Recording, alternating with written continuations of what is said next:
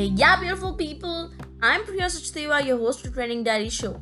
Your journey to connect with ideas, stories, experiences, and people and get a deeper understanding of the world around you starts now. Today, I'm connected to Lakshmi Puri, who is a former IFS officer and ambassador. She served at the United Nations for 15 years as director of the International Trade Division and later as Assistant Secretary General, United Nations. She is also the founding deputy executive director of UN Women. This particular episode, we have discussed her story in breaking stereotypes, how her formative years have turned into the person she is, and how the concept of feminism has evolved over the years. The conversation was recorded at the JLF Festival, so try to listen carefully for a better experience. Tune in.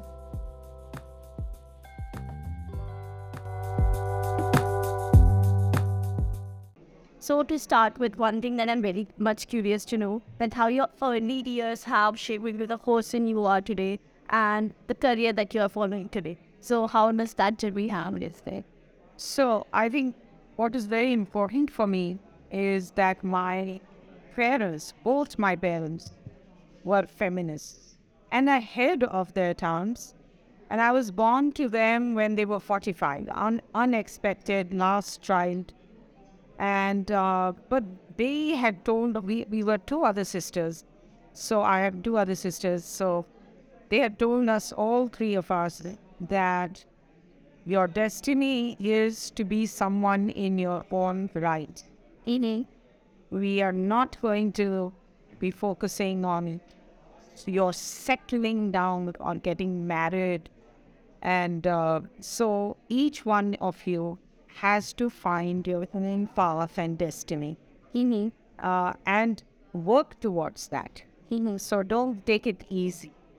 So, and my mother in particular was a very driven person because she was a pioneer in education herself. She was one of the first uh, women postgraduates and who had given up her law studies and career for my father and then never went back to it. And she had a lifelong regret.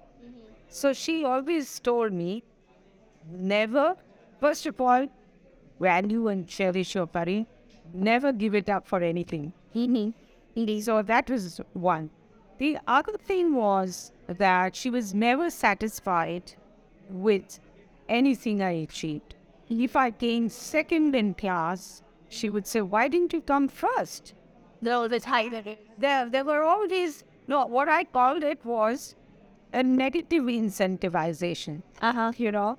Uh, and later, when I came second in the All India Services exam, I was the youngest, and even now I think I'm the youngest to an entrant in the civil services because I was 21. Um, so she said, but why have you come second and not first All India? You know? So she was like that, Mm-hmm. that she would kind of egg me on through that, achieve more, that kind of. Sometimes it was a pressure. Sometimes I rebelled against it. Mm-hmm. But mostly, I think she got her way in pushing me forward. And my father, on the other hand, was responsible for steering me away from a medical career that I was looking. I had done science in school. I was wanting to be a doctor. And I went into, I even got admission in the Dayal Singh College pre-med. And then suddenly my father said, look, I'm going to retire.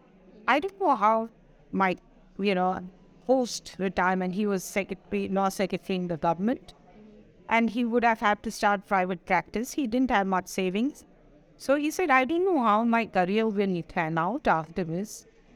I would suggest that you don't take on a medical career which is going to take 8 years for you to stand on your own feet. Why don't you become an IFS officer? So he kind of sowed that seed of uh, my becoming a diplomat, an IFS officer. He had been posted as legal advisor to the king, the Nepalese king, in the 50s when I was a child. And he had seen, he had seen the diplomatic life. And so he was somehow fascinated. And he felt that for women, it's a very good line to take. So that's how the influence. So he made me do a complete U-turn and join history honors in LSR. And he said, don't wait to finish your MA. Do it just the moment you are eligible, the moment you are 21, you are eligible, appear for the exam. So, that was the kind of mental preparedness he and planning he did. And, those days one generally listened to parents. Still it happens, but yeah. And I have no regrets. Although at that moment I felt somewhat bereft that I couldn't fulfill my ambition to be a doctor, which, by the way, had been sown by my mother into me because a doctor had saved, a gynecologist had saved her life and mine, because there was a point when the doctor was not sure whether she could save one of us or both of us. She was not sure because I was a cesarean, post-term baby and so on. So she had this great Miss Dr. Pasreech as my role model. You have to be doctoress. But That's the destiny. that's destiny. So that's how they influenced. And I think some of the other values throughout that I have, I've inherited from both of them.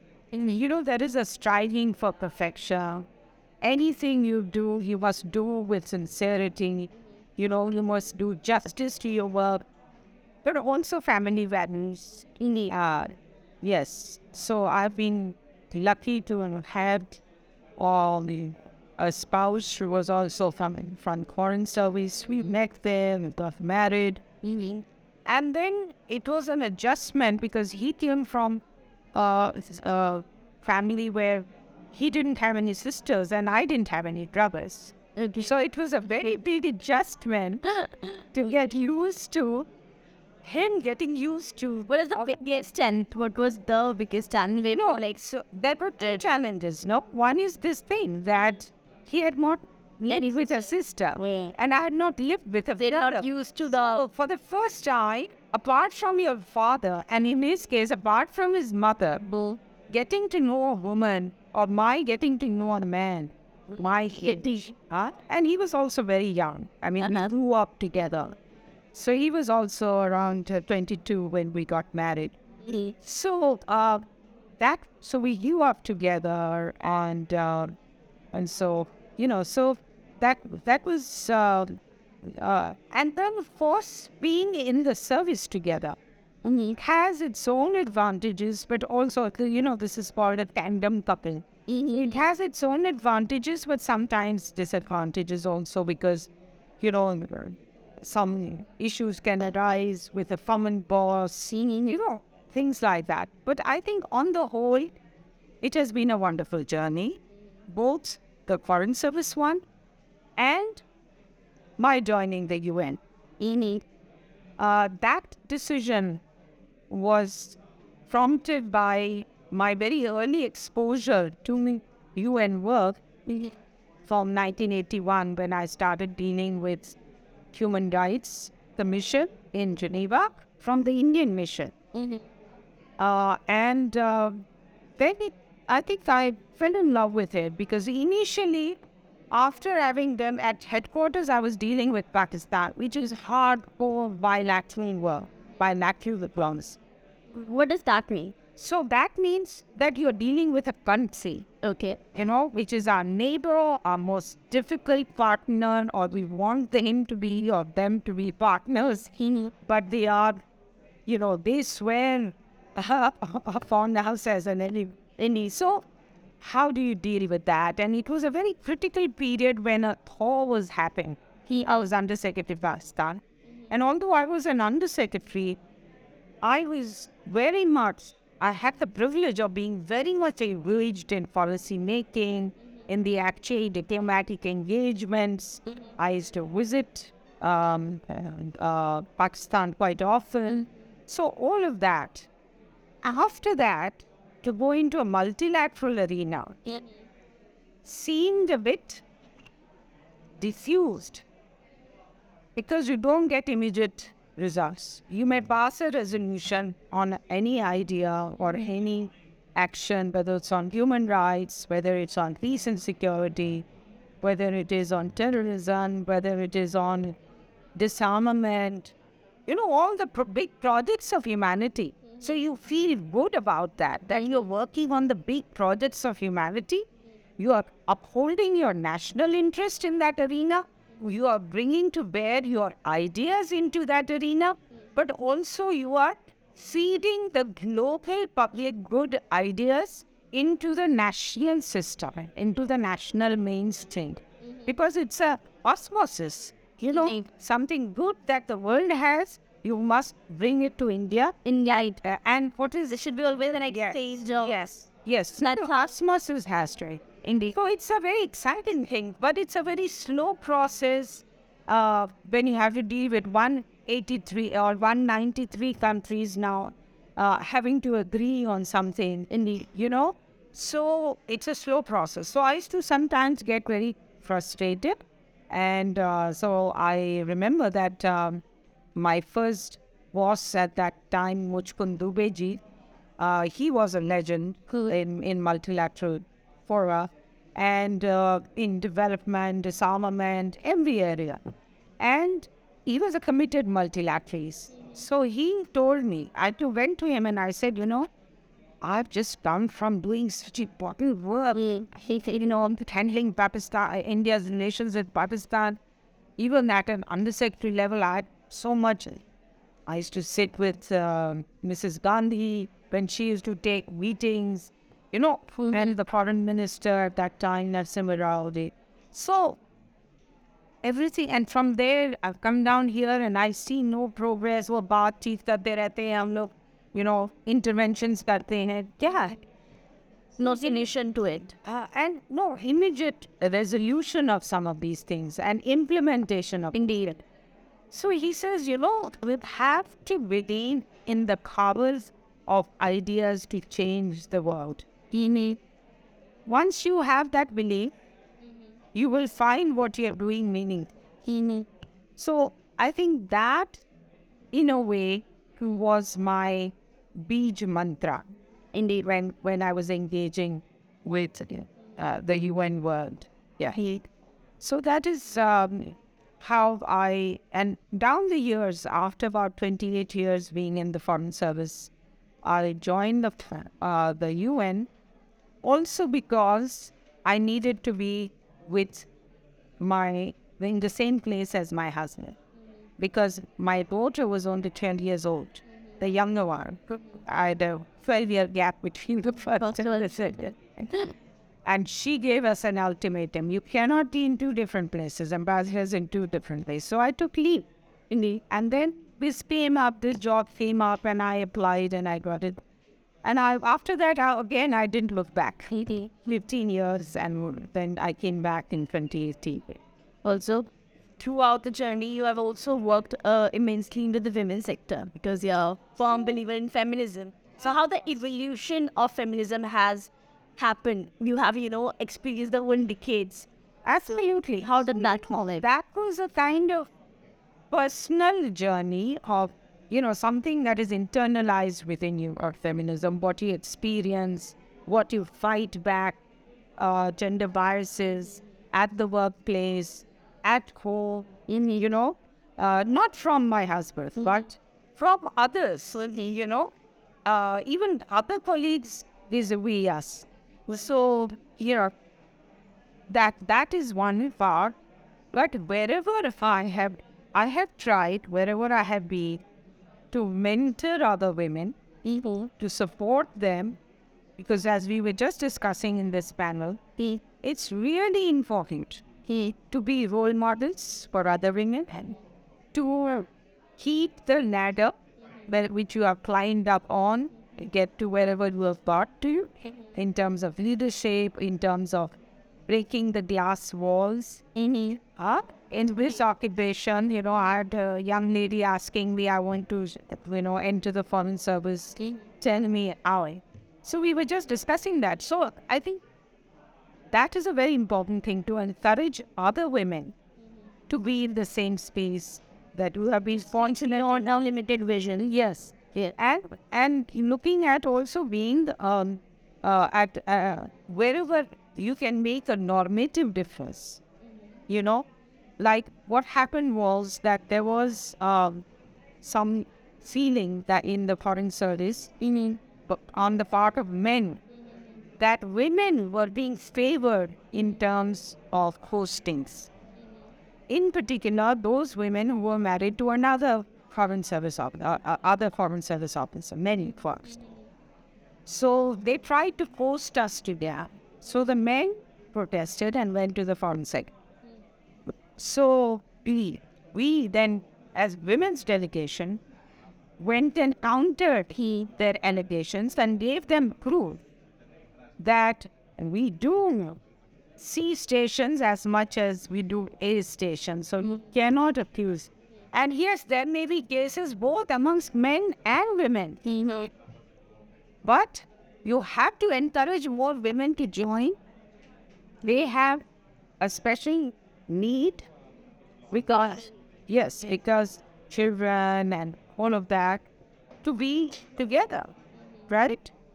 So there has been this internal NEA, dynamic on asserting women's equal rights, but also seeking some affirmative action sometimes, because both things, special temporarily, will need to be. Otherwise, women would not join the foreign service, because every time, suppose they marry. There is not so much awareness also about the thing that, how... No, because you have to move from country to country. Exactly. Tambu uthake bas agle country pe jao. I've changed 23 houses. I was just counting the other day. मेरी जिंदगी में मैं कहाँ गई? I've set up houses 23 times. And so that is the journey. And then, of course, in terms of actual work, in 2011, UN Women was founded by the international community, set up the first global organization to promote gender equality and women's empowerment. And they advertised they had appointed the president of Chile, then president of Chile, Michelle Bachelet, as the first executive director. And then they advertised this post, and I applied for it, and I was selected to be the deputy executive director. So the founding of that and building that whole organization, which epitomizes the gender equality and women's empowerment project, was one of the most thrilling aspects of my life and career. For 7 years, I was part of that project. So I've been very privileged. And it was like, Sannam Dona. As last, counting it down, what is the one trend that you really want to see, you look forward to see more evolve in a country or worldwide in general? So what that one trend looks like? I think education of the girls and women, and lifelong education, and STEM education, vocational education, skilling, and breaking of these, and then that trajectory to work. I was talking about the value chain of education skills to work. So that chain has really built on. in every country. And I think education is a silver bullet. If we get that right, and education doesn't only mean technical skills or subject skills, gender education as gender education, value education, but also gender-related education. That is, boys being taught to respect women and to expect and respect the equality of men and women, boys and girls. Similarly, women also inculcate in them Atma Samman, and confidence that they can do and be anything. Indeed. Yeah. Thank you so much.